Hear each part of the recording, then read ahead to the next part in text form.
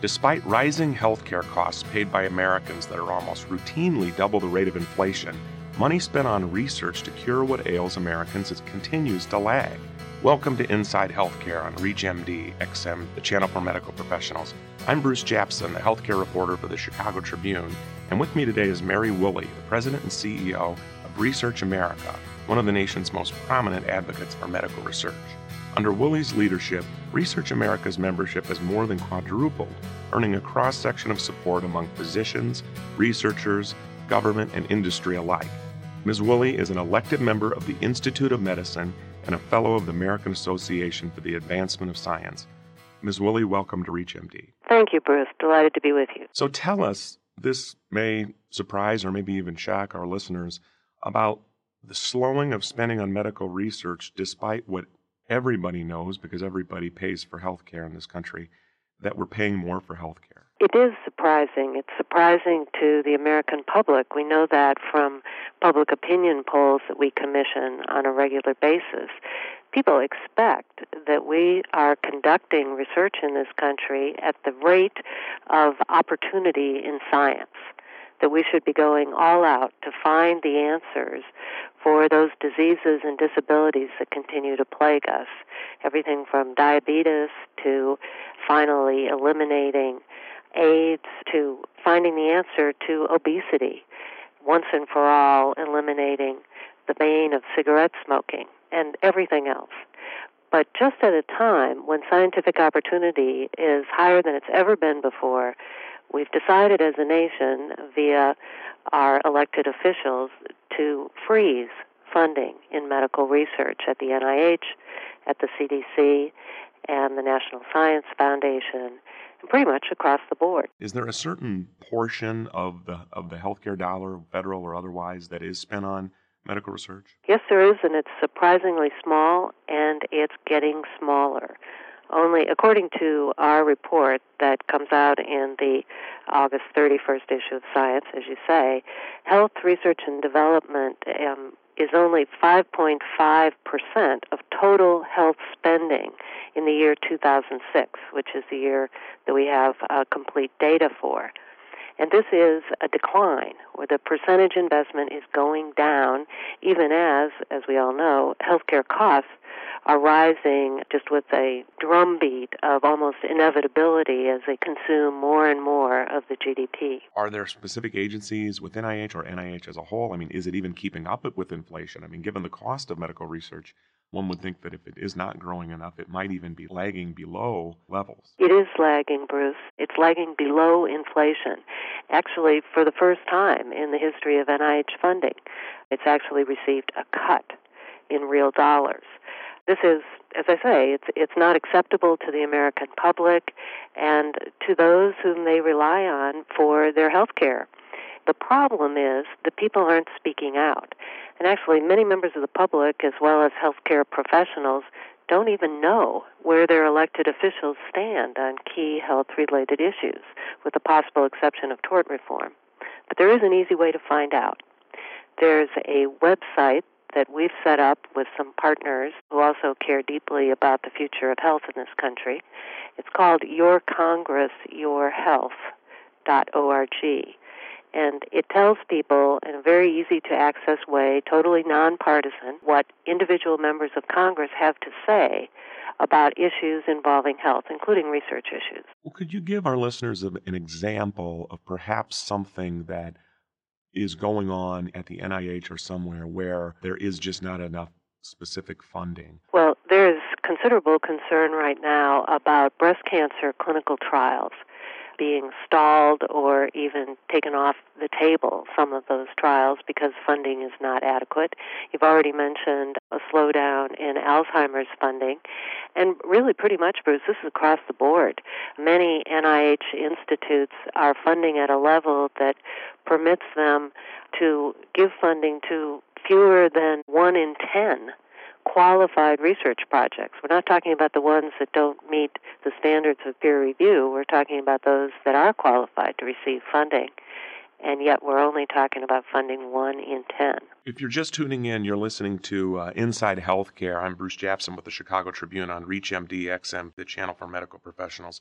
and we're discussing medical research funding with Mary Woolley, the president and CEO of Research America, which is an advocacy organization that represents a cross-section of academic medical centers, drug companies, physicians.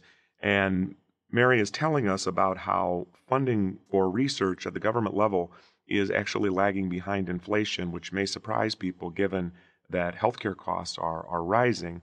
So, Mary, can you tell us, the NIH in specific, is that where most of the government medical research is spent? And give us an idea of where the dollars are and where they need to go. Well, right now, NIH is funded at close to the $30 billion a year level. That's less than the Department of Homeland Security, just to give you some indication of scale, and yet it's charged, as we know, with finding the answers for a whole myriad of diseases and disabilities. There's also funding for health-related research at the CDC, whose core budget is right around the $5 billion mark. It's more than that if you include mandated programs. And then the National Science Foundation, which also has a budget in the $4 to $5 billion range, has a considerable amount of interest in and support for health research. In addition, the Department of Defense does a little bit of health-related research funding in the $1.6 billion range. Department of Agriculture, $1 billion. Kind of get the feeling for it. The NIH is by far the largest. So tell us, is some of the legislation in Congress now, and if you want to name names, go ahead. I mean, where is it being held up? Because, out on the campaign trail, that's all we hear. How healthcare reform and healthcare this and healthcare that. And we have politicians. There's going to be about $1 billion spent on the election, which is not even a year away. Well, I'll tell you where things stand right now. The Labor, Health, and Human Services Appropriations Bill, which includes funding for the NIH, for the CDC, and for AHRQ, the Agency for Health Research and Quality, was approved in the House in late July by a vote of 276 to 140. That number is really important because it's 2 votes shy of a veto-proof margin. And that's the key point, because the president has pledged to veto any and all appropriations bills that exceed his recommended budget numbers. And this one does, as do the others, I might add. So we're going to be facing a showdown in the fall. It's now anticipated that there will be an omnibus funding appropriations bill close to Christmas time, perhaps, that will reach the president's desk, and we'll see what happens, whether he will indeed veto it, whether there will be the votes in Congress to override that veto. It's very much an unknown and up in the air, and it's a time for advocacy because members of Congress will listen to their constituents. Many people among the constituents of members of Congress kind of take it for granted that we're doing all we can for research. So I would urge your listeners to remember that their voice counts, that if they weigh in with their elected representatives, they will be listened to and their opinions respected.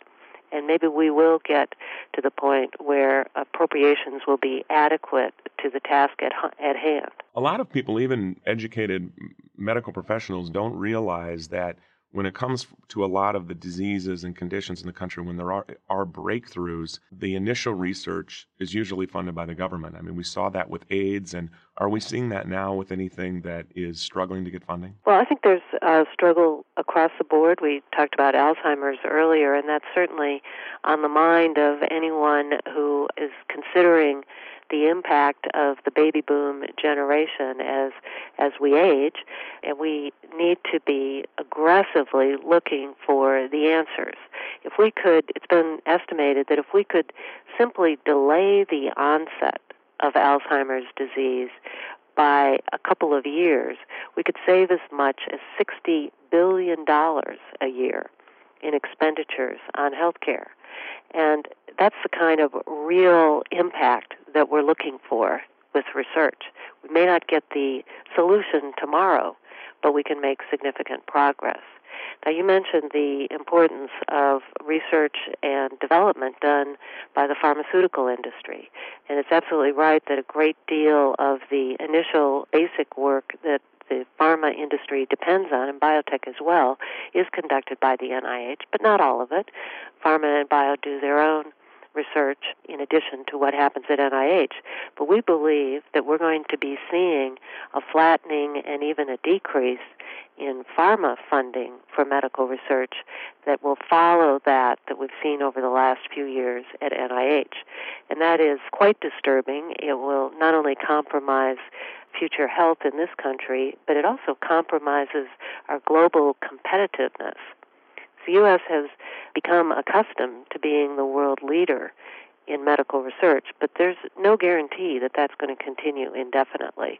Other countries are ramping up their funding in significant ways. They're not up to the U.S. levels yet, but they're moving aggressively even as the U.S. is lagging behind. That's interesting. With the pharmaceutical companies, that would surprise people because everybody thinks they make billions in profits and so forth. The pharmaceutical companies are in a downward cycle. Is that why their funding is believed to be slowing for research because of the blockbuster drugs that are coming off patent? That's one of the contributing factors, Bruce. It's a very complex economic mix, of course.